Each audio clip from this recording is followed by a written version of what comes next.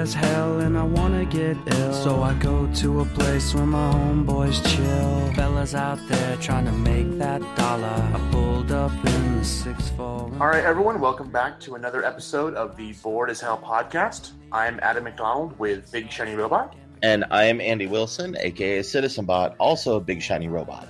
And we actually have 4 overall pretty decent movies. I know one of them Andy's going to talk about in a second, The Beasts of No Nation, that he was the worst of the bunch. And by saying worst, I mean it was actually better than average. But aside from that, we also have Bridge of Spies with Tom Hanks, Goosebumps, the R.L. Stine mystery books as a kid turned into a movie, and then the Guillermo del Toro horror film Crimson Peak. But Andy, why don't you kick it off with Beasts of No Nation? Yeah, this was a really good week for movies. I don't know what was going on, but Beasts of No Nation... They're making up for September. Beasts of No Nation, you might have seen show up on your Netflix queue, which is really interesting because Netflix both put this out into theaters and made it available streaming on the same day, which is pretty revolutionary. This has been making the rounds at the film festival circuit, one at Telluride and at Toronto, and really deserving of those accolades. This movie stars Idris Elba as a charismatic general of a rebel army. The only problem, his soldiers are all kids. Ew. So yeah, this is the story about child soldiers, and man, is it heartbreaking. Our story isn't actually even really about Idris Elba's character. It's about a young 12-year-old boy named Adu, and he is growing up in an unnamed African nation, fairly normal life. And then the Civil War starts sweeping through the country.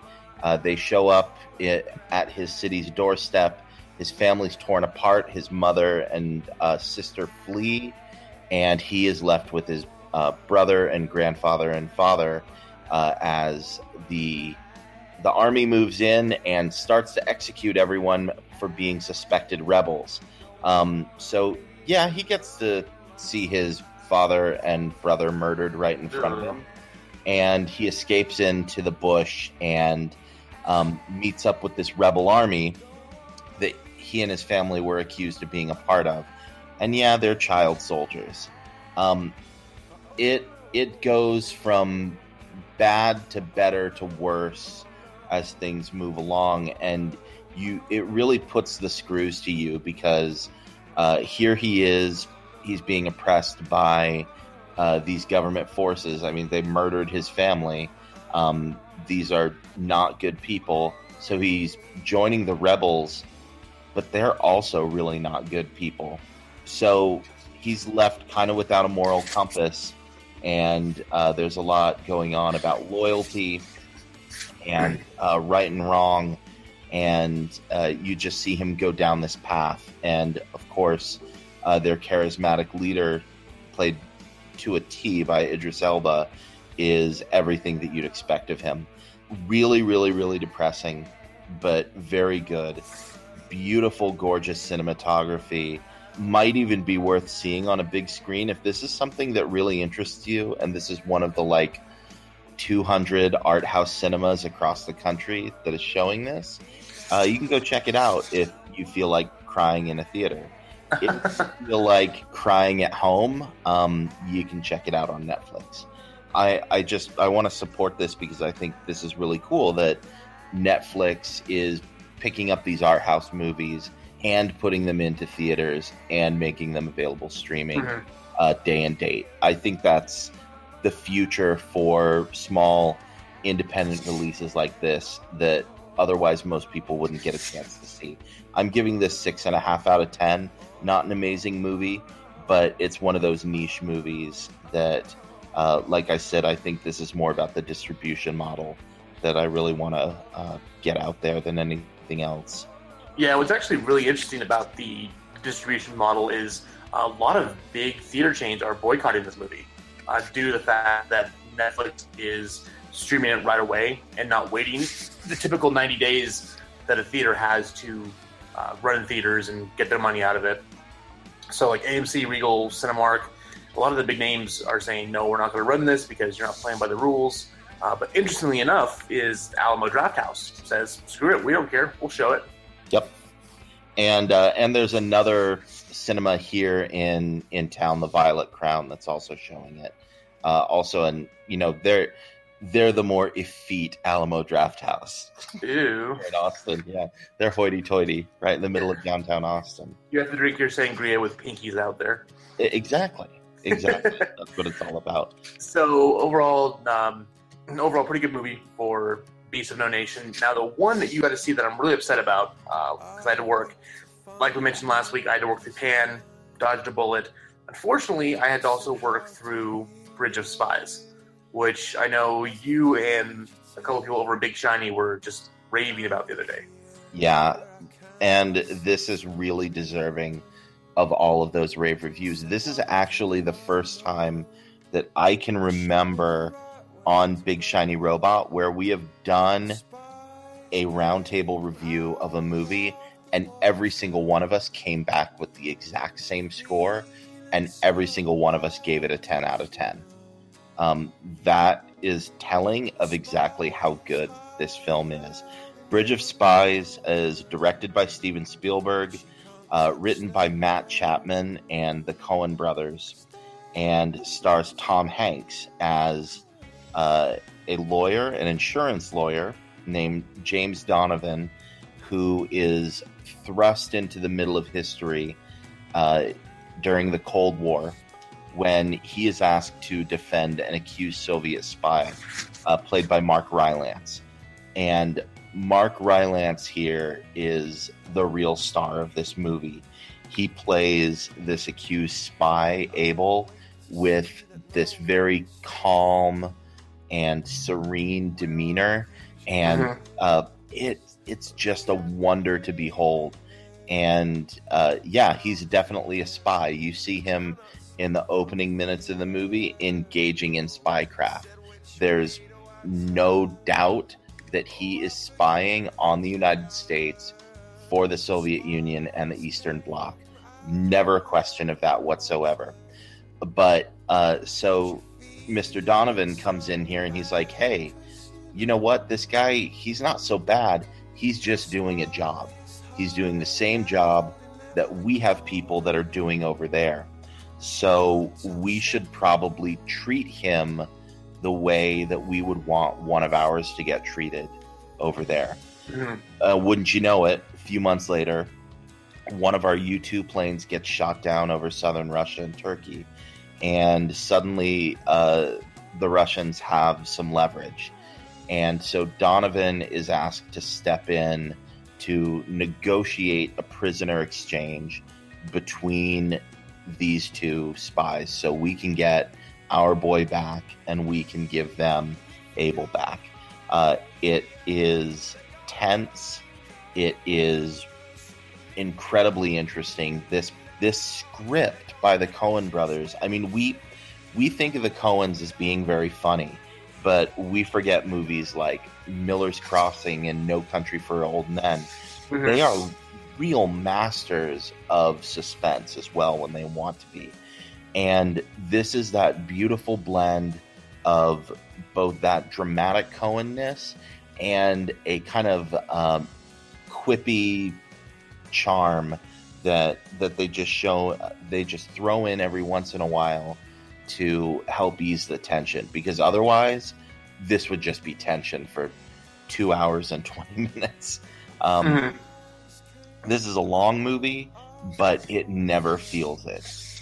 It is just absolutely great fun to watch and a great story, and as far as I can tell, pretty historically accurate. I'm sure they've taken some liberties here or there with some of the source material, but to my understanding of the U-2 incident and what happened, this is fairly true to what actually went on. For my mind, this is one of Spielberg's best. This is one of the Coen brothers' best. This is one of Tom Hanks' best. And so if you think of that Venn diagram and all three of those parts overlapping, that to me is this film. And it is about as near to perfect of a historical drama biopic as I think we're probably going to get this year. As of right now, this is probably my third favorite movie of the year, right behind Mad Max and Ex Machina, both of which I would also give a 10 out of 10 to. This is just really amazing, and I can't recommend it enough. And Spielberg always seems like he's at his best when he's doing historical drama. Absolutely. I mean, this is the Spielberg who made Schindler's List. This is the Spielberg who made Lincoln. And man, there is stuff in here that is Oscar bait through and through. There's a scene where Tom Hanks is testifying in front of the Supreme Court about goodness and how the only way we're going to win the Cold War is by showing that we're the better ideology and that we treat people more fairly and we play by the rules. That is the stuff Oscar Gold is made of. Hanks is surely going to get nominated. The Coens will get nominated. Spielberg will get nominated. Who knows with what else is coming out this year, what will actually win. But, man, this is absolutely amazing. Yeah, well, it sounds like the same speech that could be made nowadays with some of other enemy combatants that are being held in certain places without bond or trial or anything else. Absolutely, and that's the brilliance of a movie like this, is that this isn't just about the Red Scare, even though they certainly go to great lengths to show the kind of silliness of the Red Scare in retrospect. Mm-hmm. But we are going to look back on the 2000s in the same way in 2050. So, you know, this is absolutely appropriate for our time, in some ways more so, because it's about what fear will do to us, mm-hmm. about what paranoia and mutually assured destruction will do to us. Seems like an interesting companion piece to the upcoming Trumbo biopic coming out. Which I'm very excited for. Yeah, starring Bryan Cranston. In fact, there's an interesting scene you'll notice as Tom Hanks is walking through the streets of West Berlin. He walks by a movie theater, and they're actually playing Spartacus there. So, oh, that's awesome. Not sure if that's a nod by Spielberg, knowing that this was also coming out, and knowing who Trumbo was and the whole issue with the blacklist, or if that was just a piece of historical detail to try and set it firmly in the time period.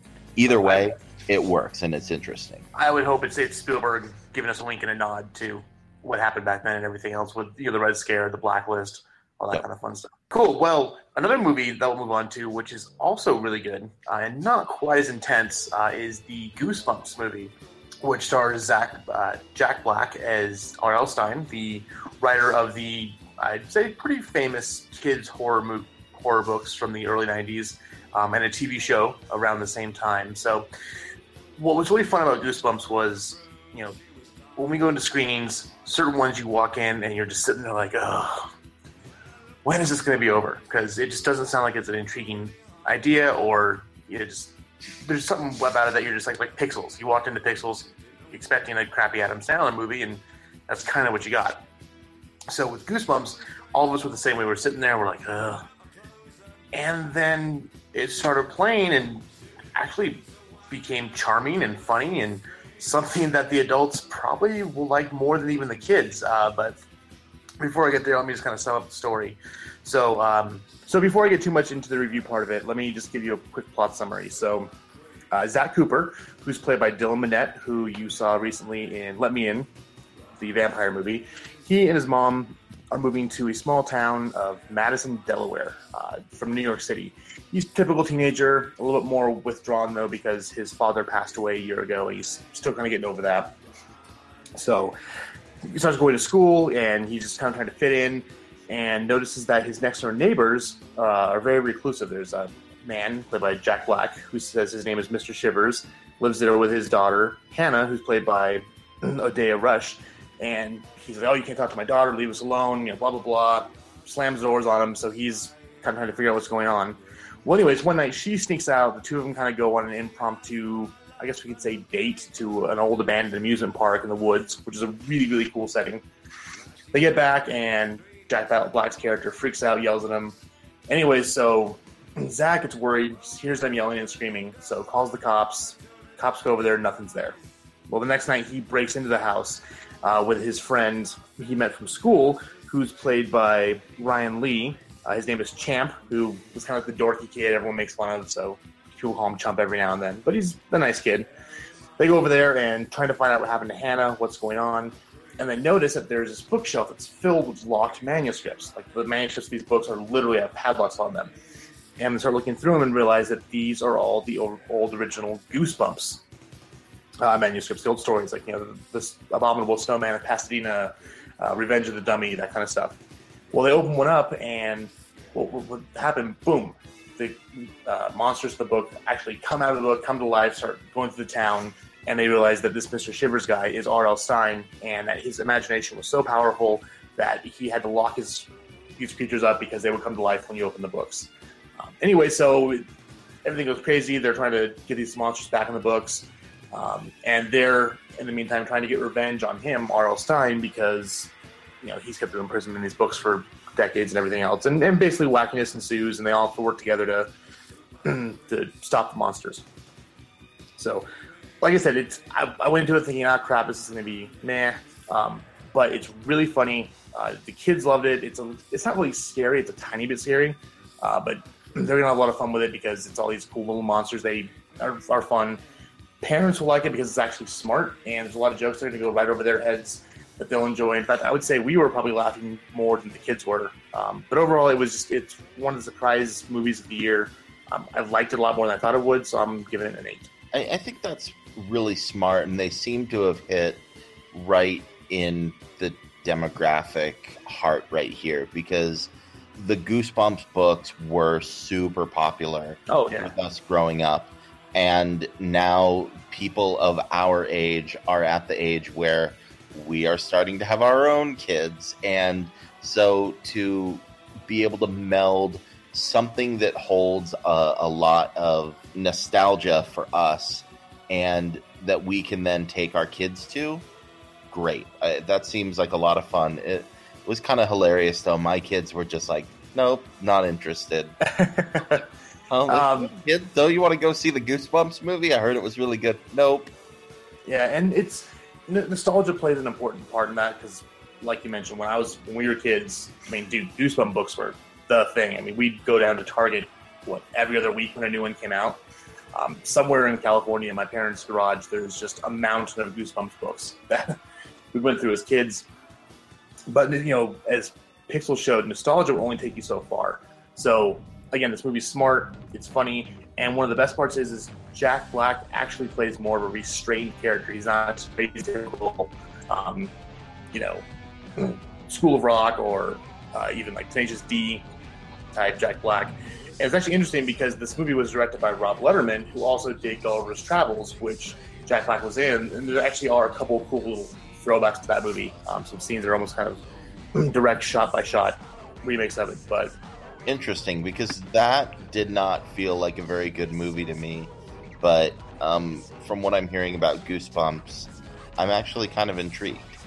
Yeah, no, it's fun. There's every single Goosebumps monster you could possibly imagine pops up on screen for at least a cameo. The only thing we didn't notice was, I think, the haunted mask, which kind of makes sense because the main character in the book, if I remember, has to put the mask on to become the creature. But you get the werewolves, you get Slappy the Dummy from Night of the Living Dummy books. He's actually kind of the ringleader who's in charge of everything. You get the Abominable Snowman, you get werewolf, you get all kinds of cool stuff. So it's a lot of fun.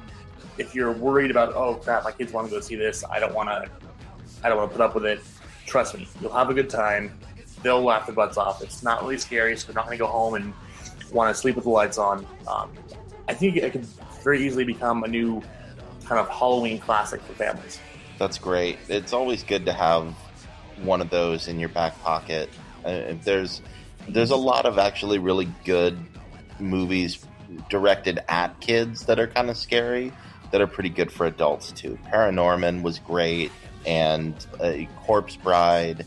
There's just a lot in that genre to mine that's both scary, fun, and engaging for adults as well. Oh, and last year's Book of the Dead, which wasn't as much a Halloween movie, although tiny little bit maybe.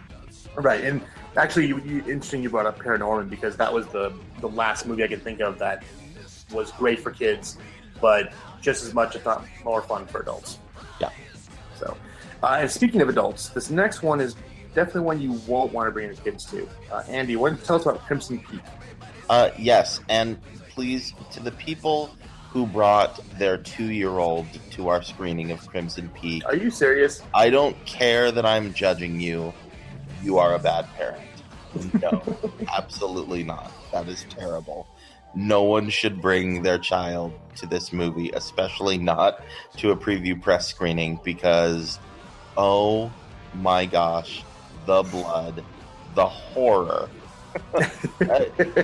Guillermo del Toro writing and directing, and it is Guillermo del Toro at his best, which means probably not safe for children unless you scare them so much that they are going to need psychiatric treatment.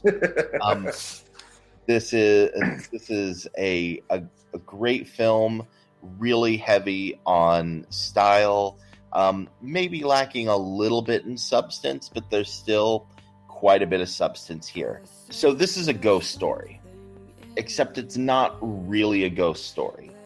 It has ghosts in it, but as the main character Edith explains in her opening monologue, as she's splattered with blood talking from after the climax of the movie, it has ghosts in it, but it's not really about the ghosts. They're more of a metaphor. Young Edith at a young age has had some run-ins with ghosts, specifically a spirit which warns her to beware Crimson Peak.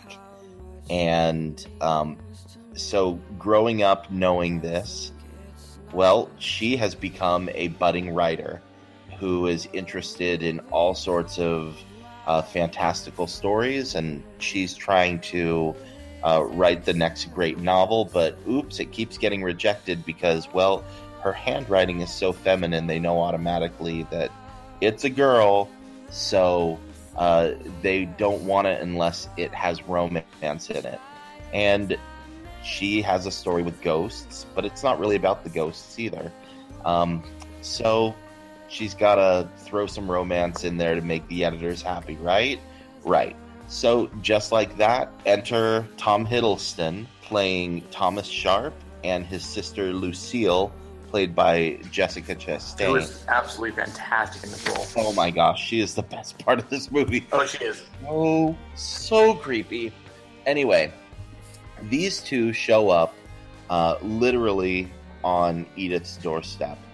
And they've come from England, where they own a large palatial estate known for producing this thick red clay that produces some of the best masonry in the entire world.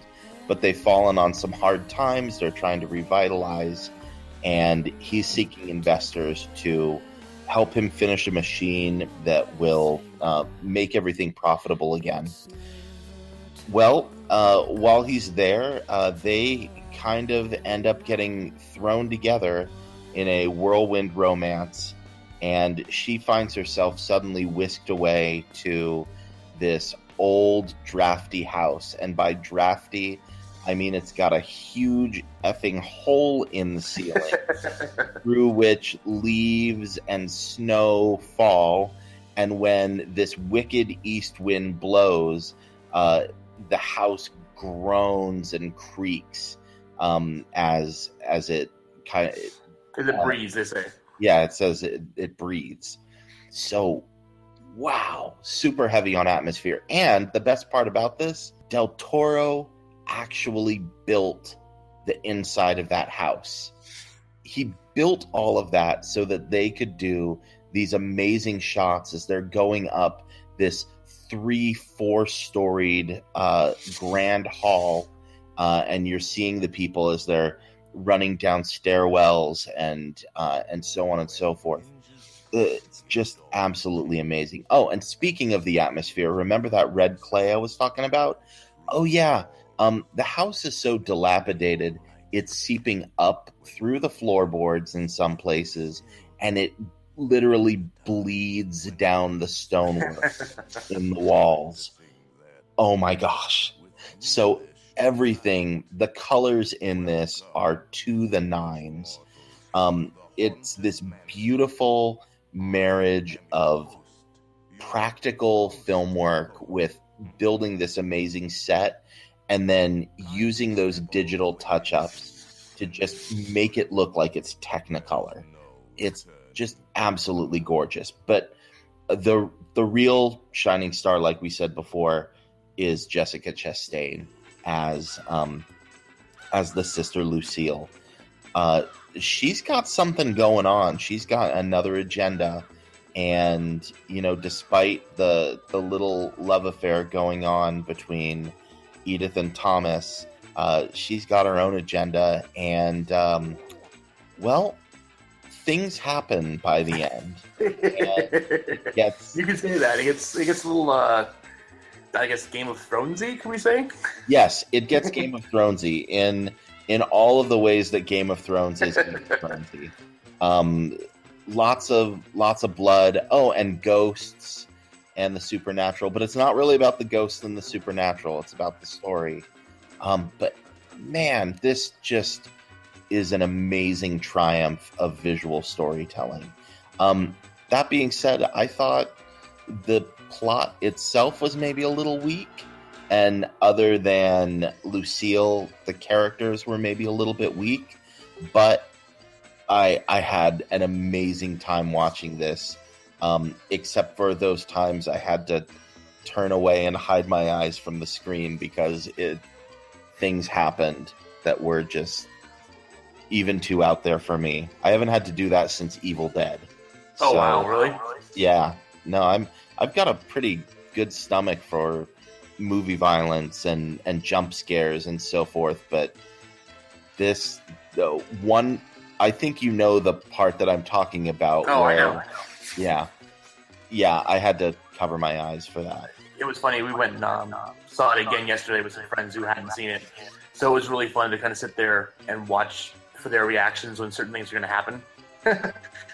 But yeah, Del Toro, he's just a master with setting atmosphere, and like you'd mentioned, the house that's literally bleeding clay. I mean, it looks like just bloody walls, or when you step on the floorboards, it seeps up from underneath, and when it snows, it actually seeps to the snow, so it looks like you're walking around in a sea of blood. Yeah, the atmosphere and just the creation of this house is the best part of this film, aside from Jessica Chastain, who is fantastic. Yeah, it's a spectacle. We got to see it in IMAX, and it was IMAX 2D, not 3D, which was kind of, I haven't seen one of those in a while. If you get a chance to go see it that way, definitely do it. But yeah, it's gorgeous. Now, the fact that it's a story about ghosts instead of ghost story doesn't change the fact that the ghosts are still creepy as hell. Oh my gosh, they are. Yeah, and there's some good scenes where there's some good jump scares. We'll say, Normally, I'm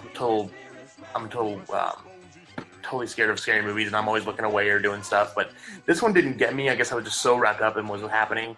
Like I said, the story itself it's a little bit contrived, nothing we haven't seen before, but it's all overshadowed by great acting and just this masterful cinematography. Like, I want to go to this soundstage, or the house he built, and just spend hours walking around to see what it's like, because it is. Oh, it's absolutely gorgeous.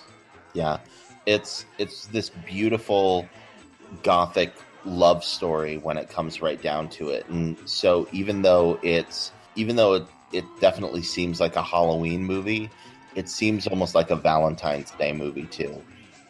This is kind of the overlap between I don't know, if you took Jane Eyre and the fall of the House of Usher.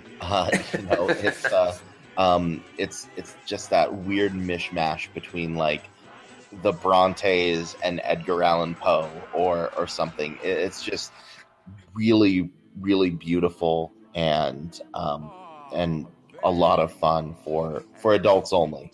Yeah, no, it did get an R rating. They pushed really, really hard to get that. I can see why. That being said, it really is only for like 1 or 2 scenes. So if you've got kids who are the 15, 16-year-old range, it's probably fine for them to see. I mean, obviously, you know your kids better than we do, but no, it's not for the young ones. You know, keep them at home. Yeah, I would not let my smaller children see this, but depending on what kind of teenagers they are, I mean, there might be 13, 14-year-olds who could be ready for some of this, but I would say check it out first and then know your kids and share appropriately. Yeah, so I absolutely loved it, though. I'm at a 9. I think you were a little less than that. Yeah, but only at an 8.5. Okay. So. Yeah, so it's been a fantastic week for movies overall.